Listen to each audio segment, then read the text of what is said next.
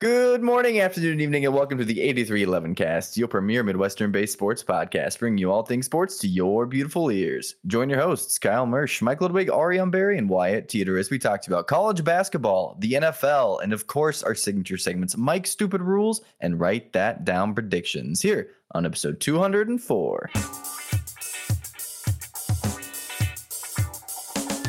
With the 21-13 49ers win over Seattle this week, Brock Purdy has not only joined an exclusive club with Aaron Rodgers, a rookie quarterback since 1950, to have a passer rating of 115 plus in each of their first two career starts, but he also leads the 2022 quarterback rookies with 6 touchdowns on the season.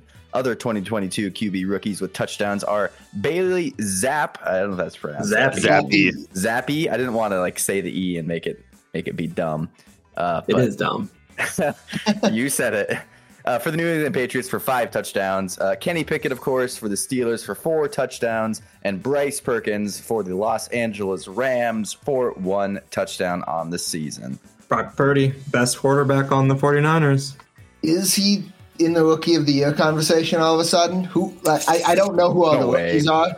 I don't know who all the rookies are. Normally, it's going to be given to Aiden Hutchinson, probably. Yeah, okay, Aiden Hutchinson or Sauce Gardner.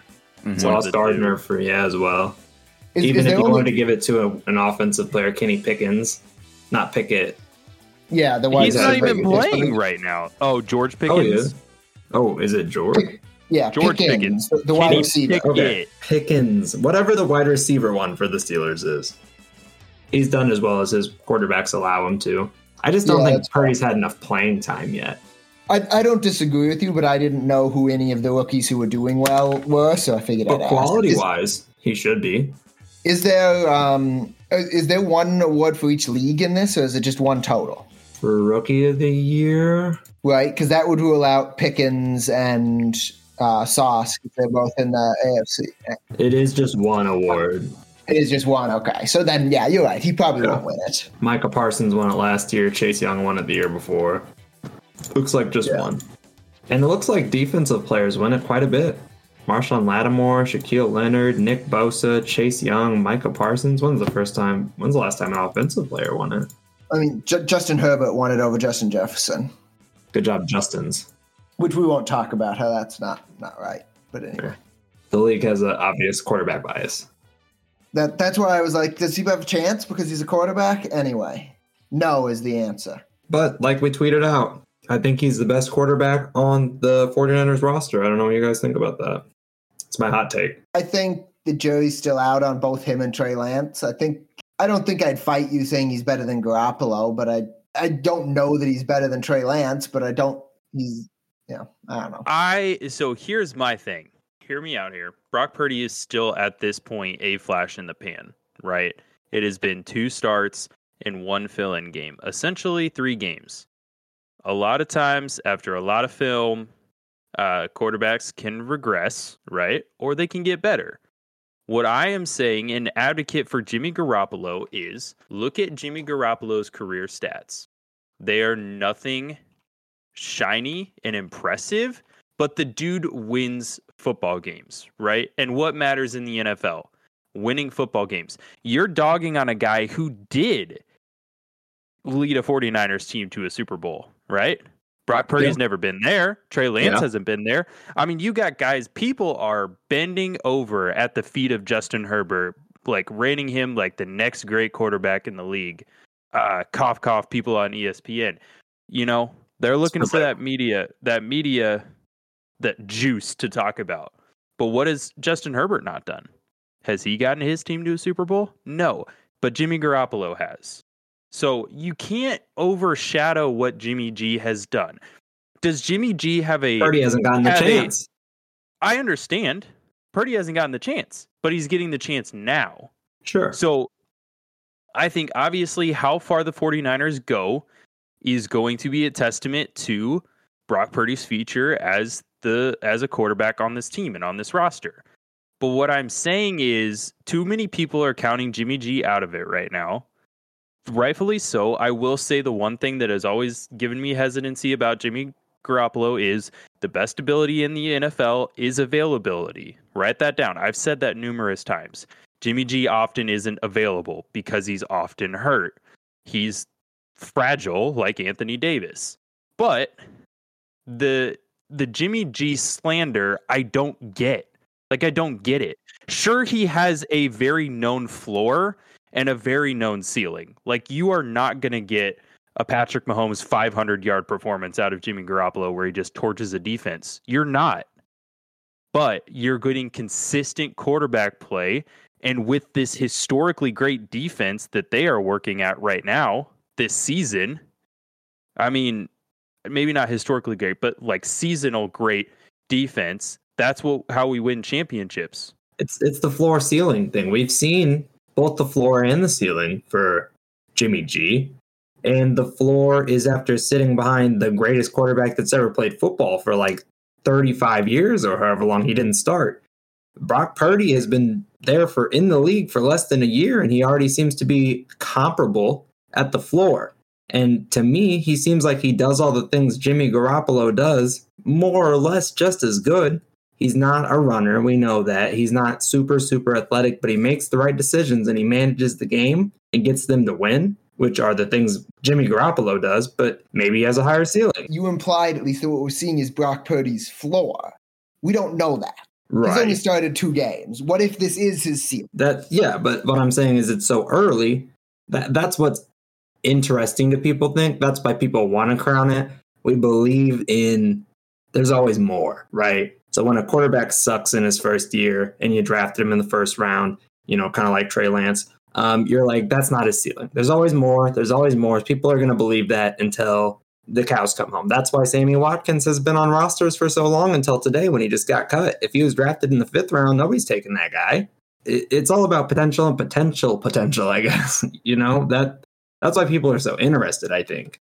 But I think that him to come out and perform like this immediately, it's similar to what we saw at Iowa State. He just gets it done. You say that Jimmy G wins.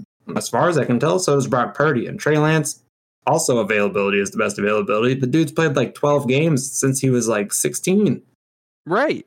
So that's the thing is like I say we, this is not a we. John Lynch, Kyle Shanahan, the whole group there decided that Trey Lance was going to be a guy for whatever reason. During their evaluation process, they thought he had some sort of it factor.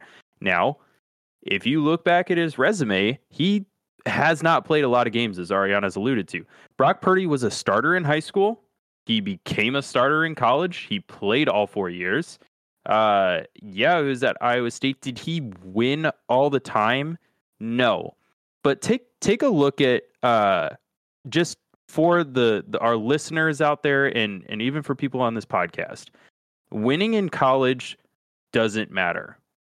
It doesn't mean you're going to be a great NFL quarterback. Look at all Ohio State quarterbacks coming out of college. What's his name? The guy who was playing in the XFL. Taylor Heineke? No, not Heineke. Cardale Jones. He's the current quarterback. Cardale Jones. JT Barrett. Then you had the guy who came out of Ohio State as a quarterback who they transitioned to a wide receiver for the Cleveland Browns. Oh, yeah. Those quarterbacks won a lot of games in college. If we knew what in college translated to being a good quarterback in the NFL, you'd have $1 bajillion because obviously no one has figured that out yet. They're bust constantly. Every time. There's maybe 2 good quarterbacks that come out of a draft at best in the first round, and then, 2 to 4 that just kind of suck. Like, no one's ever really figured it out. There's not a science to it. I don't know. We'll see. It's a hot take for a reason. Right. In the end, the jury's still out, right? He's played 2 games. Come talk to me at the end of the regular season, and maybe we'll have more information. And maybe I'll give up a first-round pick for him. Yeah, I'm sure. Hey, if I said it at the end of the year when he'd already won 6 games and taken them deep into the playoffs, no one would be like, good job, Ariane, really smart. So I got to say it now, and maybe I look like an idiot. I'm willing to take that shot. I always look like an idiot. Sorry, did you have 2 Brock Purdy fun facts, Wyatt? We just sort of hijacked your first one.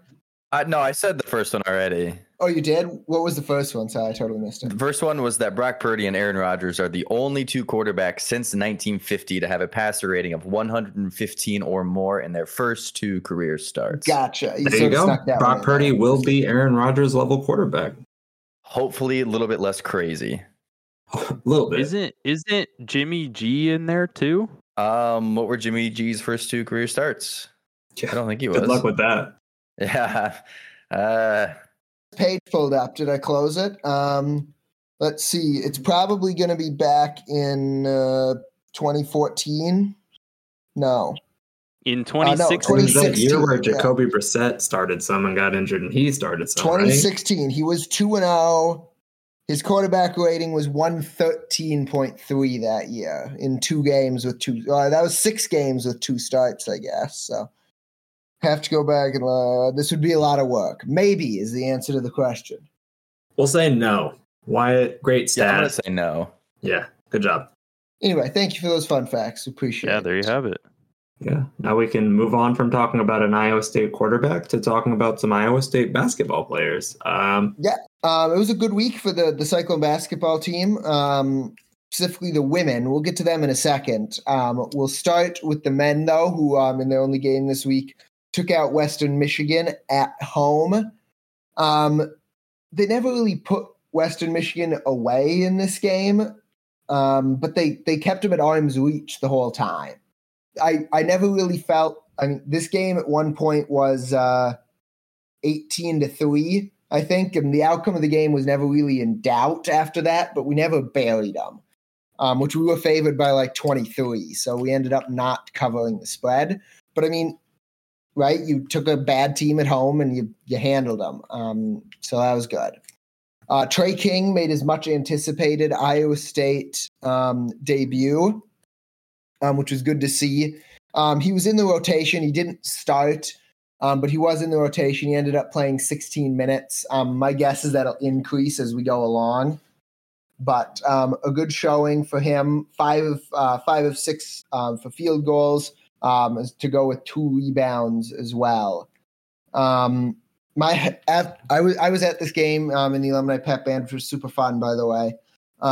My somewhat hot take on Trey King. Trey King is the most athletic player on this team. That's my hot take. I mean, I'm looking up and down the roster, and nobody pops out at me as a super athlete. I guess Oshun would be our best athlete so far. We have a lot of kind of ground-bound guys. Yeah, Holmes a little bit.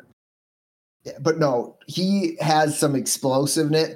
Literally, first play in the game, he cuts straight to the rim, catches a pass, or cuts straight to the lane, catches a pass, and gets fouled. Fouled and won, I believe.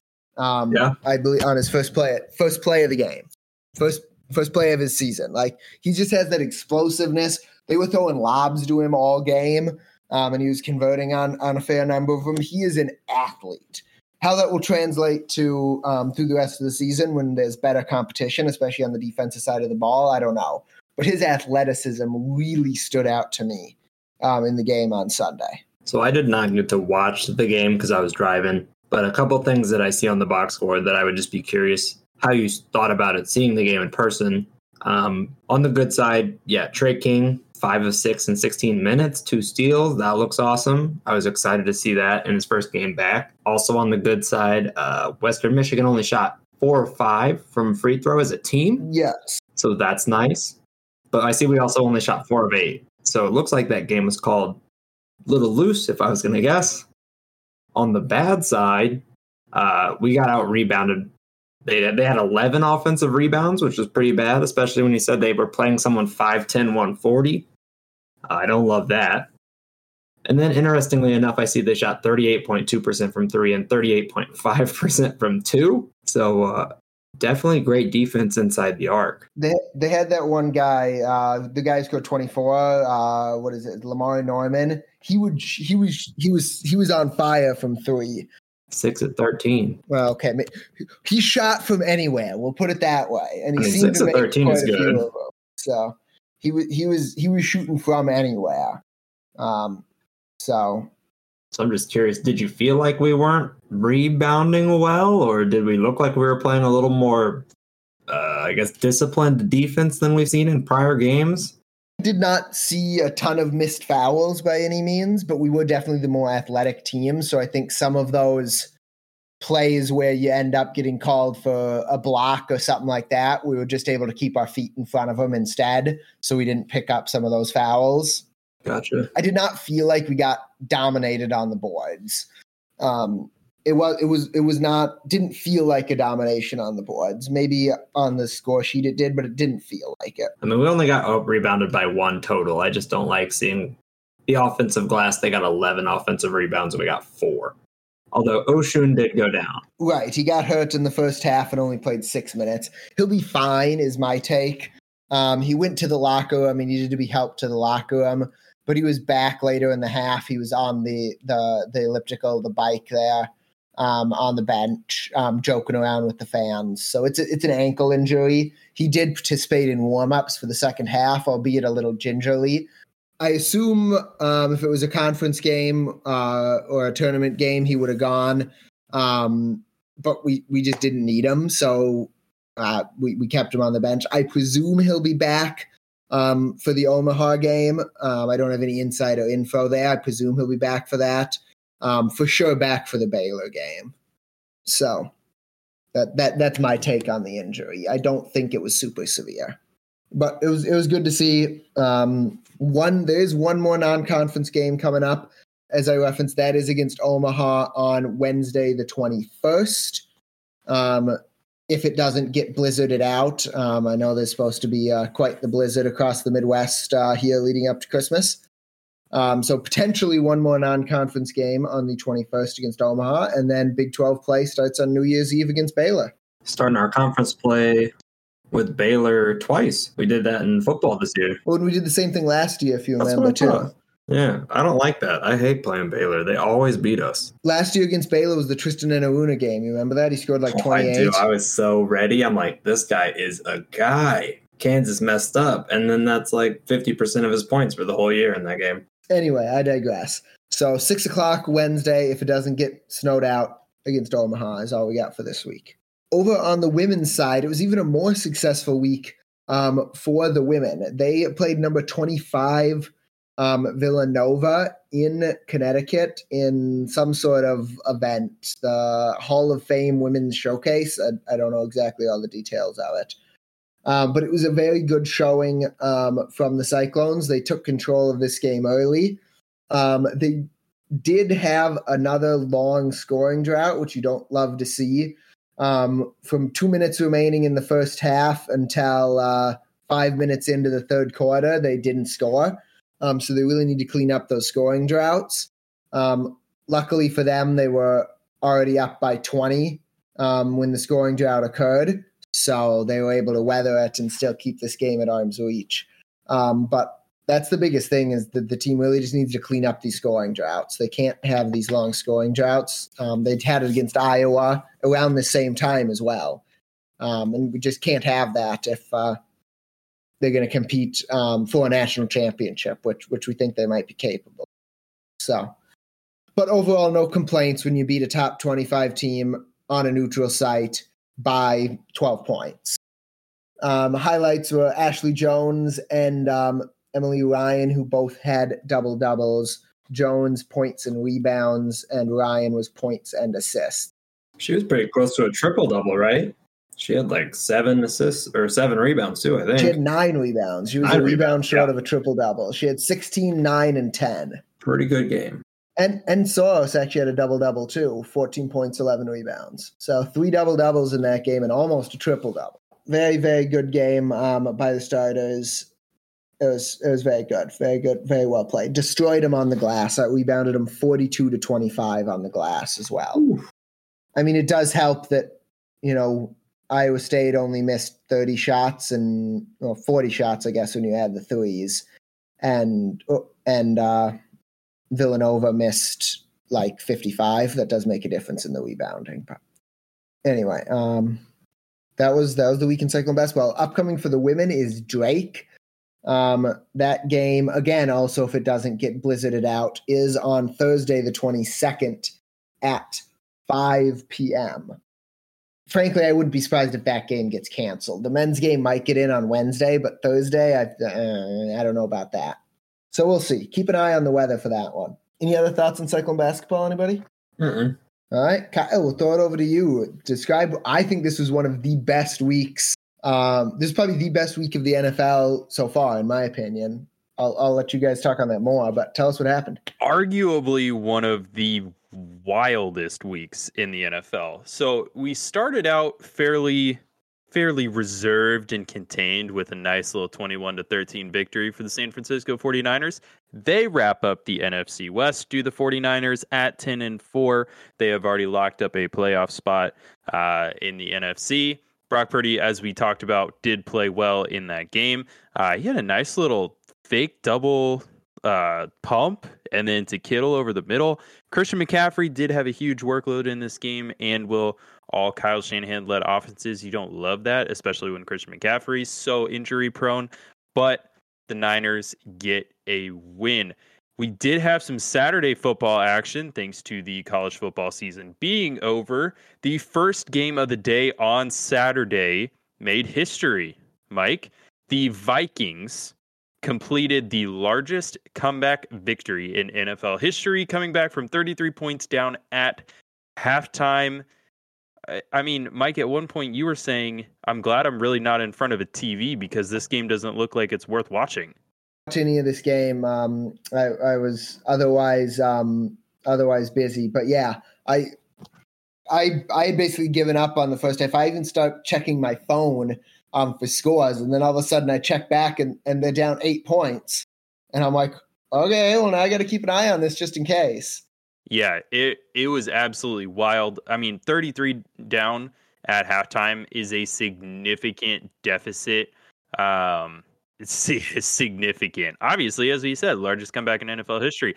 And even to that aspect, the Colts put on an additional 3 points in the third quarter, and the Vikings only scored 14. So at one point, it was still 36-14 going into the fourth quarter. But the Vikings scored 22 points in the fourth quarter. Justin Jefferson came up big. Adam Thielen had a touchdown. Kirk Cousins threw another touchdown to Dalvin Cook for a gain of a 64-yard touchdown with the 2-point conversion that was successful to force overtime. That final score was at 2 minutes and 28 seconds left on the clock, with the Colts still having a possession before halftime, and then Grave Joseph getting the game-winning field goal with 7 seconds left in. What was that, his third or fourth game-winning kick? This He's done it season? quite a few times. Yeah, this season. Well, it's got to be quite a few because the Vikings have pretty much darn near played every single close game in the NFL this season. They have only won one game by more than one possession. And that was week 1. So let me look through this. Is it 10-1 in one-score games this year? Or is it 10-0? 10-0. 10-0. They have not lost a one-score game. They're 1-3 in more than one-score games. The interesting part about that is there are two parts to it, right? Like, one, the Vikings should not get down 33 to the Colts. The Colts are not a good team, and the Colts are getting coached by a dude who's never coached college or NFL before. So, like, that's bad. But then you're an NFL team full of NFL players. Nobody should give up a 33-point lead. No one ever has given up a 33-point lead. So, like, I don't know who performed worse on the day, but W is W, right? So the Vikings are going to keep going their way through the season. They are the chosen team of fate right now. They cannot do anything wrong. Honestly, for the most part, the Vikings defense did a bulk majority of their job in that first half. 2 touchdowns came off of an interception return touchdown and a block punt return touchdown. You know, they only gave up 1 passing touchdown and 4 field goals. So the Vikings defense gave up 18 points in that first half. 18 of the 33. 4 field goals and touchdown. That was all they gave up in that first half. The defense. So the defense didn't play horrible. It's just the offense got nothing going in that first half. It came alive in the second half. Kirk Cousins did unfortunately make a pretty costly mistake in that Kirk first didn't half. look great in that game, but he ended with a 460 right. Yeah, yards exactly. Stat line. 4 touchdowns, 2 interceptions, a 99.3 passer rating. If you just hear this stat line, he was 34 for 54 for 460 yards, 4 touchdowns, and 2 interceptions. 7 sacks. Well, but that's not his fault. That's not his. What? It Some depends. of It them could depends be on the his sack. fault. It depends on. I'm just saying. I understand. He didn't have a bad stat line, but he didn't look great in the game when I was watching it. Yeah, my brother was at the game, and I definitely got a text at one point during the game, and that said, what exactly did it say? It said, "Man, from this angle, you can really see all the open receivers Kirk is missing." That's a similar sentiment that people were saying about Tua Tagovailoa when he played out in LA. But that's interesting to hear that and live from the game. But not to overshadow it, like we've said before, in the NFL, all you have to do is win, right? Winning is the only thing that matters. The Vikings won. Man, what a crazy game. The second game on Saturday, snoozer, 13-3, Browns over the Ravens. The Ravens aren't playing well without Lamar Jackson. Shocker. It's almost like Lamar Jackson does a lot for that team. Pretty much everything but catch the ball, which they're not very good at. Or kick the ball, in which they have one of the best kickers in the history of the NFL. That's true. To do that. But he didn't look like it this week. He missed 2 field goals. So Yeah, he's human after all. Yeah, I'm not blaming him, but I was just saying. And then the Saturday night cap in this, Josh Allen played pretty well in this game, 25 of 40, 304 yards. The Bills did have to hold off the Dolphins in this game. The Dolphins did go up late. The running game for the Dolphins got going to some extent. Tua did have a pretty low passer rating he had a good passer rating, but he didn't have a high completion percentage in this game. And it was just the Bills were too much as they get the 3-point victory and keep their firm grasp on first place in the AFC. Yeah, the Dolphins just kind of stopped running it, even though it was working really, really well, and I do not know why. Especially in the weather. It started snowing at the end, and they were like, we'll just throw now, even though we were gashing them in the run game. It seems like a lot of Kyle Shanahan coaching tree coaches seem to get away from the run game pretty quickly in game plans. Kyle Shanahan himself, going all the way back to the Super Bowl that they played in against the Chiefs, they got away from the run game when they shouldn't have. Dolphins got away from it in this game, and the list kind of just goes on and on. But yeah, the Dolphins should have kept running the ball. Raheem Mostert, 17 carries for over 130 yards on the ground. He had a really good game for that team, or for the Dolphins in Buffalo. But the storyline is just when the Bills did. Roll that into the Chiefs. They somehow take the Texans to overtime in a game that the Chiefs just kept trying every which way to let the Texans win this game. Missed field goal at the end of regulation by Harrison Butker. He hasn't kind of seemed like he's been right all season ever since the week 1 injury. On the kickoff, the Houston Texans did take the Chiefs to overtime. They got the ball after stopping the Chiefs on the Chiefs' first possession. But Frank Clark was able to force a fumble. Willie Gay recovered it. And then the next play from scrimmage, Jerick McKinnon scampers in from 28 yards out for a walk-off touchdown. Just win, baby. It's all that matters. Unfortunately for the Cowboys, they were on the wrong side of the win-loss column this week. The Jags, however, have been playing really well of late. Behind Trevor Lawrence. Trevor Lawrence helping Mike win a fantasy league, a couple fantasy games this year. Suck it, Wyatt. Shout out to that. Taking down the highest scoring team in our league this year. But Trevor Lawrence was good, 27 of 42, 318 yards, 4 touchdowns, only 1 interception in this game. Travis Etienne over 100 yards rushing as Dak Prescott makes a very costly mistake in overtime in this game. With a interception that was returned for a walk-off touchdown. The Jaguars have put themselves in really good position. Dallas drops a game going into the NFC East showdown next week, which news broke today that Jalen Hurts is questionable and potentially doubtful to play in that showdown next week in week 16. I just saw that they say he has a sprained throwing shoulder. Right. So that's not great.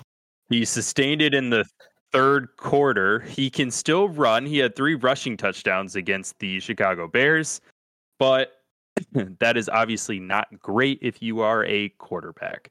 And this was on a play where he was kind of driven into the ground, supposedly, which goes back to why the NFL is attempting so hard not to get defensive linemen to land on quarterbacks, because what happens in this situation, you have a huge showdown where Dallas and the Eagles were on a collision course for this game, but now if Jalen Hurts doesn't play, you don't have as much interest in the game. I hate the term driven into the ground. How are you supposed to tackle a man? What, you throw him up in the air? Like, you tackle people to the ground. It's what happens. You know, I don't know. These dudes are giant. There was a call during the Bills game where there was a massive fight on the sideline because a 300-pound man couldn't magically stop his momentum when, you know, Josh Allen was running to the sideline and hit him. He tried to hold him up, but he hit him. And then everybody got upset. Like, quarterbacks are going to get hit. They're not pretty princesses. It's football still. Get over it. You get hit. That's true. And at least if it's going to be called, make it consistent or don't call it. I don't know what to say. I was on the... I won't say it cost the Chiefs a victory earlier this season when they lose to the Colts, but it was a largely influential play in that game as the Chiefs were going to stop the Colts on a third down, and that call gave them a first down. So I'm all for don't call it. But then again, when your star quarterback gets hurt, you're like, well, it should have been called. So I don't know. There's more media, more fuel for the media to talk about there. What the media can't start talking about, and what I'm going to talk about right now, is the Detroit Lions are 500. Overrated. And there's your media for you, blowing it out of proportion. Well, NFC North bias. I will say, though, the Jets needed to win this game, right? If you are the Jets, Mike White is hurt, isn't able to play. Zach Wilson being benched on the sideline. Zach Wilson needed to prove it in this game that he could be the quarterback of the New York Jets, the guy that they drafted number 2 overall going forward. He needed to prove it that he could come in, step up, make plays, and lead this team to victory. I think in this game, Zach Wilson officially cemented a loss of work for the New York Jets. I don't know where he'll land as a quarterback, if he will. As a backup somewhere in the league, potentially, but Zach Wilson did not show enough in this game to make a case for him to be the starting quarterback of the Jets going forward. The Detroit Lions come in and do what they need to win the game. I want to defend Zach Wilson here a little bit, which is unlike me. I mean, in the end, he 18 for 35, not the greatest completion percentage, but he threw for 317 yards, 2 touchdowns, 1 interception, passer rating of 90. No, it was not an inspiring performance. It wasn't fantastic, but right? What do you want out of Zach Wilson? First play of the final drive, Zach Wilson steps back to pass. Zach Wilson sacked for -9 yards. Next play, Zach Wilson steps back to pass. So sacks aren't Kirk Cousins' fault, but they are Zach Wilson's fault. On the final drive of the game, when you're trying to lead a game-winning drive, you can't take a sack. He just doesn't do I don't care if he threw for 317 yards. The Lions' defense is atrocious. It is. I mean, they've gone 6 and something since they started 1-7. Like, right, they're good enough to not lose them all those games. Or the offense is doing enough. The Jets have, talking about the Lions being overrated, the Jets have probably been overrated this entire year. I agree. They played a relatively easy schedule to start the season. Yeah. But what I'm saying is Zach Wilson didn't do enough. I'm not saying that he performed well that he didn't perform well in this game. What I am saying is that he did not do enough to maintain the name of franchise quarterback for the New York Jets. I agree with you there. He's definitely not a franchise quarterback. The franchise quarterback, but Are they just going to try their luck with the number 17 pick in the draft again? I mean, they have draft capital. They're going to go out and they have draft capital, and they have one of the largest salary caps going into the offseason this year. They're going to go and get an experienced veteran quarterback. Jimmy Garoppolo. The least inspiring, honestly. Like, I don't care, but all right. Jimmy Garoppolo, you know what you're going to get. Right. From Lamar Zach Jackson Wilson, though, you don't know what you're going to get. But here's my thing. We've seen Jimmy Garoppolo with the 49ers, and as you stated, historically great defense. Do the Jets have a historically great defense? Do the Jets have a Deebo Samuels? Do the Jets have a Christian McCaffrey? How good is Jimmy G going to be there? Garrett Wilson and Breece Hall. Garrett Wilson is phenomenal. Breece Hall is a great back. Breece Hall, we don't know. Breece Hall played for like 4 games. We'll see how he comes back from the knee injury. Garrett Wilson and Deebo Samuels. They drafted very well on the offensive line. I'm just saying. I don't think the Jets have as good of a surrounding core.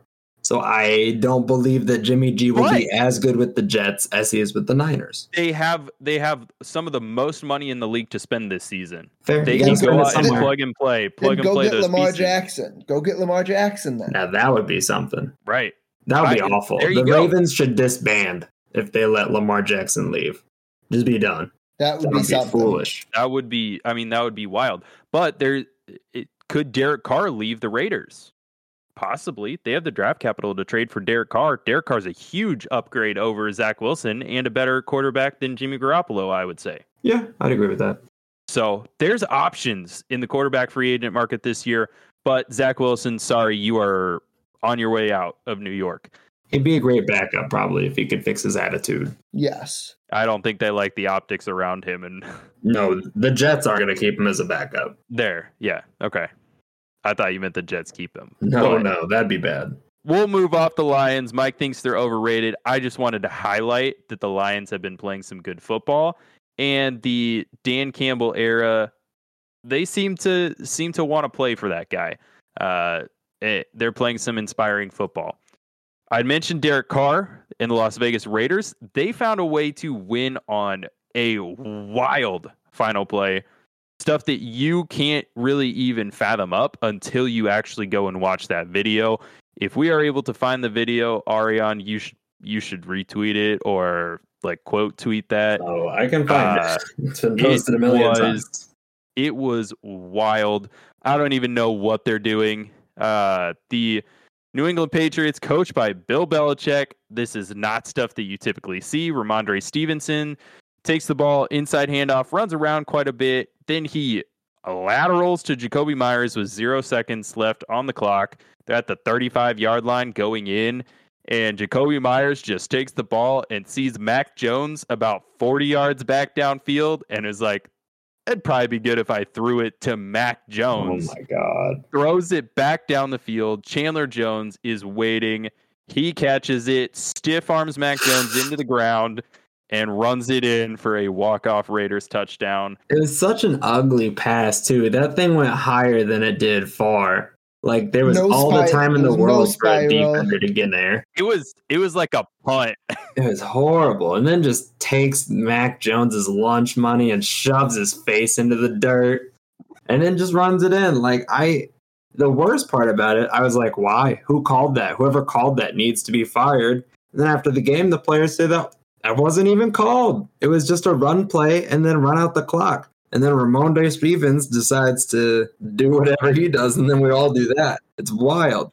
I don't necessarily blame Stevenson either, because he knew where he was throwing it, right? If you make a very conservative lateral on that play, I don't necessarily blame though. Just go out. They were both pinned into the boundary. I will give credit. You said like a Bill Belichick team doesn't do that. Credit to the Patriots culture a little bit though, because Stevens, the guy that I just forgot the name of who made that god awful pass, and Mac Jones, Jacoby Myers.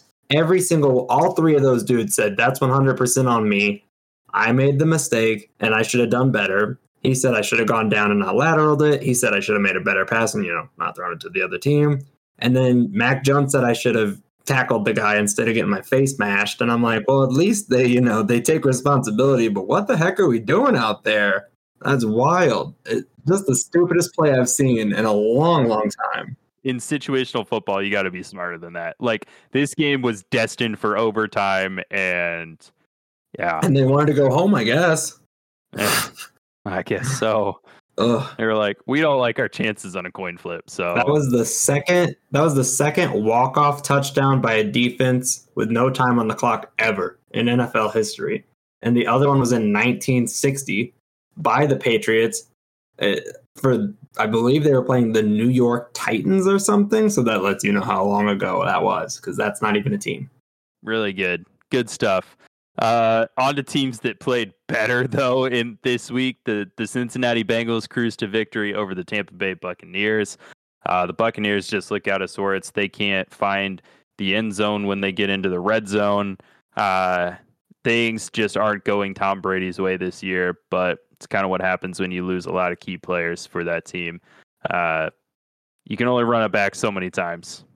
And there's that. The Tennessee Titans are losers of 4 straight. The reason I highlight this is because they are still in first place in their division, because it is a very weak division at 7-7. But the Jaguars have an outside chance. They've already beaten the Titans once. And this is a team that could find their way into the AFC playoffs, as in the final game of the season, the Jacksonville Jaguars have to play none other than the Tennessee Titans. So, and that is a home game for Jacksonville. So this is going to shape up very interestingly for the AFC South. I will highlight that a little bit later as a part of my Write That Down prediction. But I am going to just quickly gloss over the playoff picture for both the NFC and the AFC, as there are only 3 weeks. Yes, 3 weeks left in the regular season. So first in the NFC, Philadelphia Eagles have a firm hold on the number 1 overall seed, the only seed that gets a bye. Minnesota Vikings at 2, 49ers 3, Buccaneers at 4, being winners of the NFC South currently. Dallas Cowboys would match up against the Bucks as the 5 seed. Giants match up against the Niners as the 6 seed. And the Washington Commanders are currently in as the 7 seed, as they would play the Minnesota Vikings. That would be a rematch of a game played this season. Over in the AFC, the Buffalo Bills, as I mentioned already, have a firm hold on the number 1 overall seed with that head-to-head win over the Chiefs. The Chiefs are the 2 seed, Bengals 3, Titans 4, as I mentioned before, but watch out for that in the last 3 weeks of the season. Baltimore Ravens at 5 with the opportunity to move into the 3 seed when they play the Bengals in the last game in the season. Chargers at 6, Dolphins at 7. There are a whole host of other teams knocking on the door still right now, so it could be and is shaping up to be a wild ride in the final 3 weeks of the NFL season. And that is what we have. And for Mike's Stupid Rules this week, we're still talking about football. And I think I know what you're talking about here, because we're talking about an interesting kickoff loophole that was had this season, correct? We are. So this actually happened not in week 15, but back in week 14. And just got brought to my attention. So if any of you are watching that Thursday night game between the Raiders and the Rams, this was last Thursday, you noticed that the Raiders had a holder on the kickoff. But which, I mean, you see every once in a while, right? If it's windy, you have a holder so the ball doesn't blow down. But then you think about it and you're like, wait, the Rams play in a dome. So I was a little confused about it when I saw it, but didn't think anything more of it. Wasn't it at the Raiders? No, I was at the Rams. So the reason why I say that is the Rams is still technically open air. It is an open air stadium. It's not a dome. It just has a roof over the top. Huh. So you still get wind conditions in there. Huh. Remember, that's why in the Super Bowl, there was a lightning delay. It's a roofed stadium, I guess. Probably the only one of those. Stadium, yes. Interesting. Anyway, I was confused because it was indoors-ish. But essentially what was happening is the Raiders and Daniel Carlson and the Raiders had come up with something and talked to the league about it. They had the holder holding the ball up on the side of the tee, essentially, instead of in the tee. The Raiders were holding the ball up on the side of the tee. Daniel Carlson had discovered that this gave him more lift on the ball. So we wanted to do that to get more air on the ball, kick it further, in theory. And like I said, they asked the league about this before they did it, and the league said, "Yep, go ahead." But the league actually went back on this later. After this happened, they went back and they said, "Just kidding, no, we're not going to do that anymore." So the rule says that you can place the ball on the tee in any manner desired, as long as the tee is only in its natural upright position. So that's the ruling. That's essentially how the rule is interpreted. But so personally, based on the rules, I don't see how this was ruled illegal. There's nothing in the rules that say you have to put the ball in the tee, just that it has to be on the tee in any manner. I personally think the NFL got this right originally and wrong after that. Wyatt, I don't know if you have any thought. There is some. I'll let you go ahead, Arian, because I have some historical context for you. Yeah, so my understanding of why they said it couldn't be is because they said the tee has to be regulation 1 inch. It can only be 1 inch off of the ground. But the so the interesting part about this, they used a regulation tee. Well, sure. I don't know. So I think how it comes from it, apparently, when I was reading this article, people used to just make tees out of the dirt by themselves. And then apparently people made some pretty big tees and they regulated that size. And then they decided to make it so you couldn't make it out of dirt and it had to be 1 inch off the ground. But I think the way that they're deciding that it is not true to the spirit of the rule that it is regulated at 1 inch off of the ground. Being in Let me dig in a little bit deeper what you just said there, Ariane, because I read the same article. I'm assuming you saw it from Football Zebras, which is a fantastic resource for everything officiating and rules related for not just football, but other sports as well. So 1932 was the first year that professional football created their own rules instead of using college rules, right? And in that rule book, they permitted the kicker to elevate the ball by building, quote, a natural tee made from the soil in the immediate vicinity of the point of kickoff. And 1939 came around and they limited the height of this natural tee to 3 inches. Artificial tees came about in 1948 because turf fields started coming about that time. And eventually in 1983, they struck the natural mound rule. So you can't create your own tee now. And then in 1994, the tee itself was standardized to be exactly 1 inch in elevation. And since we use a regulated tee that the ball sits inside of, the NFL, I don't disagree with you, Mike, but I think it needs to be one thing or another. Either use the tee as it's supposed to be used, which I think is what the rule is trying to get at. I'm pretty sure high school and college both have a rule that says if you use the tee, you have to use it in the manner in which it was intended to be used. But the NFL doesn't have that restriction on it. Right. And that's what I'm saying. It's I have no problem with the NFL saying or changing the rules to say you've got to use the tee in the way it was intended, but they don't have that, right? To me, to me, they can do this, right? If the rules don't say you can't, you can do it. You can not like it, but then it's a problem with the rules. So fix the rules. Don't make up something just because you don't like what happened. That's what I view this as. I 100% agree. This should be a rule change in the offseason, not something they cobble together. Yes. Yeah. Absolutely. Yes. I was just going to chime in and say this, so I can't take the credit for this, but Pat McAfee, I just sent out 2 links, and whichever one we decide, we might post one of them and give credit to him.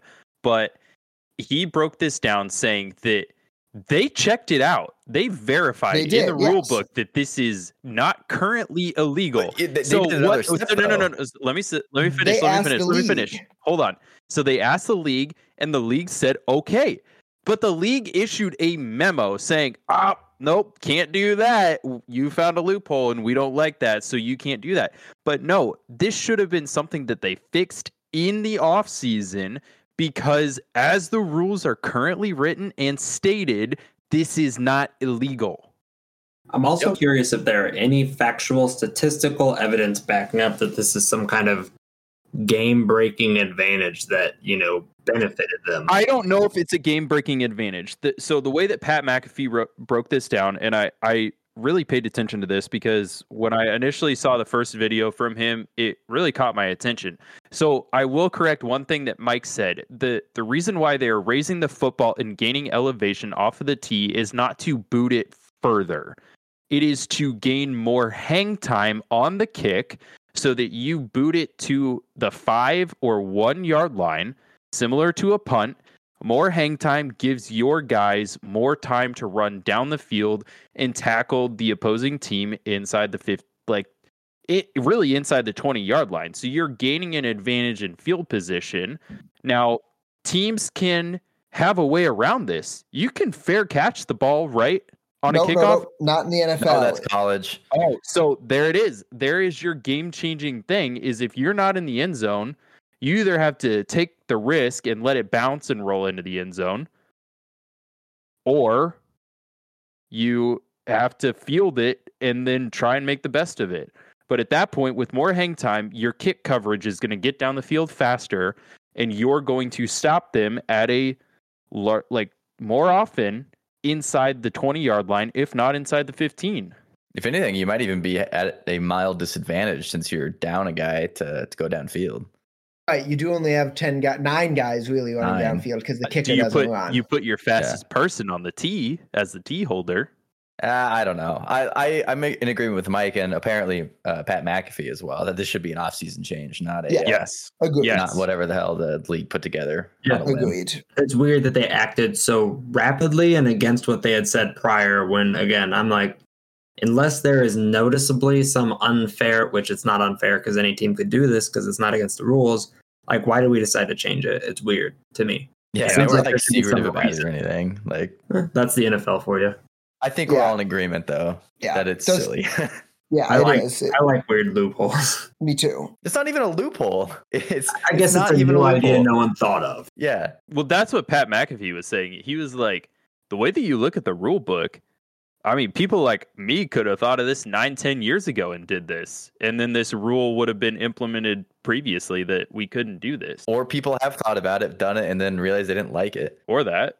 Also, you want more hang time, do a drop kick. You finally found one player who was able to execute it and use it to the Raiders' advantage. I don't know. But the special teams coach and all the coaches on the staff have to be like, don't you have to feel like that they're cheated out of it a little bit? They're like, man, we have this new great idea, and then this stupid memo comes out telling us that we must cease and desist from all of this. Guess you hang that memo up in your wall, be like, I caused a new rule in the NFL. Well, I would take pride in that. Just ask him to name it after you, at least. Yeah, it's the Daniel Carlson rule, or whoever the Raiders special teams coach is. Exactly. Yeah. Anyway, so it was just an interesting thing that happened this last week or so that we wanted to talk about. But maybe you all have just found that boring because we just talked about kickoffs of 10 minutes. But we'll move on to something that most of you will find slightly more interesting, and that is the accountability session of our Write That Down prediction segment. It was a very, very good and potentially a perfect accountability session. So getting right to it, first was a prediction from me saying that I would make the fantasy football playoffs in our league, which did happen as I won my game last week in the last minutes of Monday Night Football, just beating out Kyle for that 7th playoff spot. So I get a ding-ding-ding. Ding, ding, ding. I also predicted the Vikings would win the NFC North, which they clinched with their win over the Colts. So I get a ding-ding-ding. Ding, ding, ding. This is the one I'm not sure on. Wyatt predicted to have the best record in his work fantasy football league. Wyatt, did that happen or not? I'm going to ruin our perfect session here. I did not. I ended the season second at 10-4. Man, you had a Man, good you season, did good though. in 2 leagues. I That's know. wild. Wow. Next Points year, scored, you're going to though, be I was- last. Points scored in that league, I was pretty bad though. I was I was fifth in points scored. The old Zach special then. Yeah. The Zach special. I just did it in a different league. All right. Well, that means Wyatt does get that one wrong, so he gets a nah. Nah.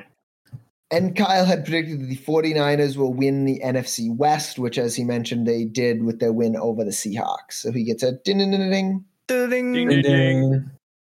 Hey, Mike, there's another one that we What? can take off, I think. I thought we might be able to. I'm going to hold off on that one. I know exactly which one you're talking about, Kyle. We'll hold off on that one until next week. But does it count still? Wait, which one? Are you, Isn't it over? I end up Yeah, on the wrong side of luck. I know which one you're talking about. Yes, we'll Okay. talk about that next week. Don't worry. I got it on my radar. Don't worry. As for putting stuff back onto the board, I will get us started as I do. My first prediction, I'm believing in the Cyclone basketball team now that I've seen Trey King play. I'm going to predict that they make the NCAA tournament as an 8 seed or higher. I'm going to rephrase how I have that in the document so it's less confusing. 8 or higher. Yes. I had written top 8 seed in the NCAA tournament, which you could interpret as a 1 or 2 seed. So I just clarified that out a little bit there.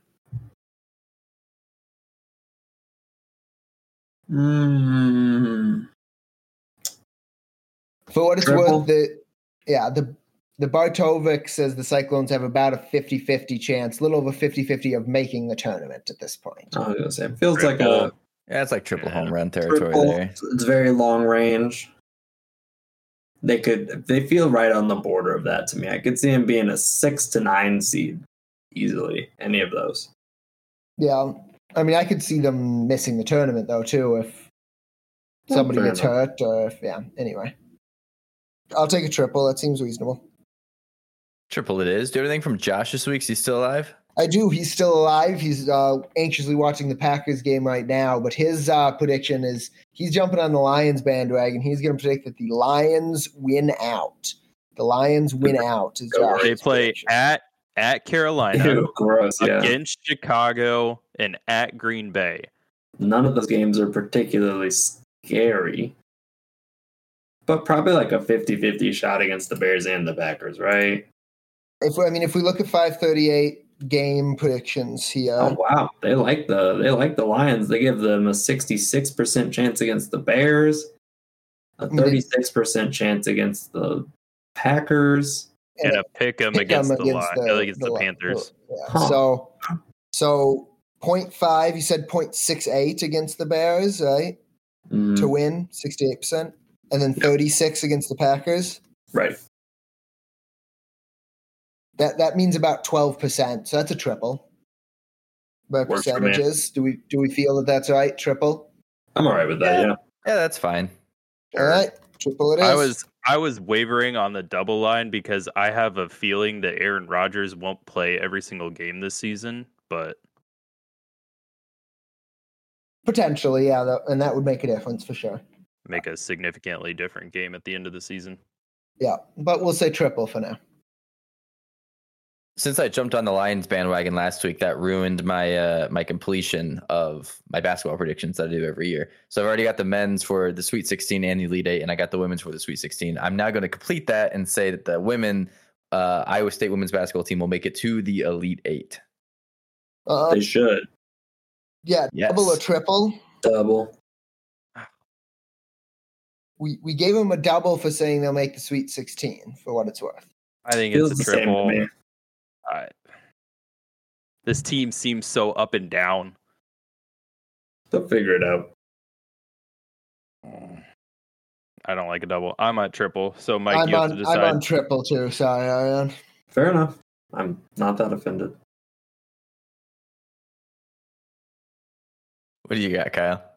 I am going to say that the Jacksonville Jaguars will make the playoffs. Currently, they sit at according to 538, they sit at a 44% chance. It's not super. They low. would have to win out 44 or have the is Titans lose one Like game. 44%. Yeah. A single, agreed. But is that what it actually is when I look at it? 52% against the Jets. Game by game. I don't feel like it's a single. Like I know the number is, but I disagree. 72% against the Texans, and then a 57% chance against the Titans. So if they win out, does it matter what the Titans do? No. If they win out, it does not matter. Okay, so it's all up to them. Right, but Tennessee plays Dallas, right? Which is a very, very losable game if you're Tennessee, especially how they've been playing. So that would mean they'd only have to win. The Jaguars would only have to win twice, assuming they beat Tennessee, and they do play Houston. So, and the Jets. This is a tough one. I'm saying like single. I almost like a double here. I feel like I like a double too. All right. I appreciate you guys. I was like, I feel like don't feel right. Number wise, I agree feel like it's a single, double. but I just don't feel that in my heart. Normally I would be like, yeah, that's a single looking at 44%, but this feels like a very weird single. Yeah, I don't know agree. why. Which is why it's a double. Ariane's heart and my gut agree. We're gonna say a double. And Mike's mind is like, you guys are stupid. Yeah, probably. What's Yeah, new, but though? who were the Majority two people rules. who allowed him to put a prediction up on the board that the Okay, SEC why would does win bring a this up playoff? all the time? It doesn't matter. Exactly. Cut We're the this. dumb Cut it ones. out. We're aware. No. No, that didn't happen.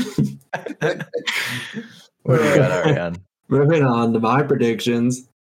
This game just started, but I'm going to predict Baker Mayfield becomes 2-0 with the Rams tonight and beats the Packers. I believe Probably. it's a 14.5. The Packers are favored by 14.5, I think. Nah. But I Me could doesn't just say, believe. yeah, probably. Nah, Baker Mayfield is he is the best thing since I don't know, come up with a football term. Yeah. 538 gives the Rams a 24% chance to win, so that's borderline double-triple territory right there. Double. I'd probably lean I was gonna towards say, why it's just Triple. feeling Baker Mayfield. All right, I've always Kyle. been on the Spread. Baker Mayfield bandwagon. I think I'm tiebreaker. a triple here on this one. All right, that's very generous of us. We're feeling generous today, I guess. Yeah, dang, jeez. Feeling it. And then I have a second prediction, getting on the women's basketball train as well. It will mirror my one for men's basketball. The women's basketball team will get 20 wins in the regular So, season. Hold on. Let's sit down and talk about this. So Ariane's first prediction, contrary to what you think, Ariane, your first prediction was you already predicted that both of them would get there in one Oh, I prediction. did? You did. Oh, well, let me take... I don't care then. I'll take that off. Okay, take it sounds off. good. You already have Remove one Only prediction one for this. prediction. Yep, you're good. Okay, It has been struck. sounds good. Can't figure out how to use Google Word. Just yeah, there you go. You got it. I got it. Oh, maybe it's It's because you're Google trying to use Docs. Google Word instead Oh, of Google shut Docs. up, man. With one double and 4 triples, that concludes our Write That Down prediction segment, which means we're at the end of the episode. Thank you so much for dropping by this week's episode of the 8311 Cast, episode 204. From now until next week's episode, be sure to check in with our social media pages at 8311cast on Instagram and Twitter. Signing off for the 8311 Cast, we have your hosts, Kyle Mersch. Mike Ludwig. Ariane Berry. and Wyatt Teeter. We'll talk to y'all again next week. Go Cyclones! Go Cyclones. Go Cyclones! Go Cyclones.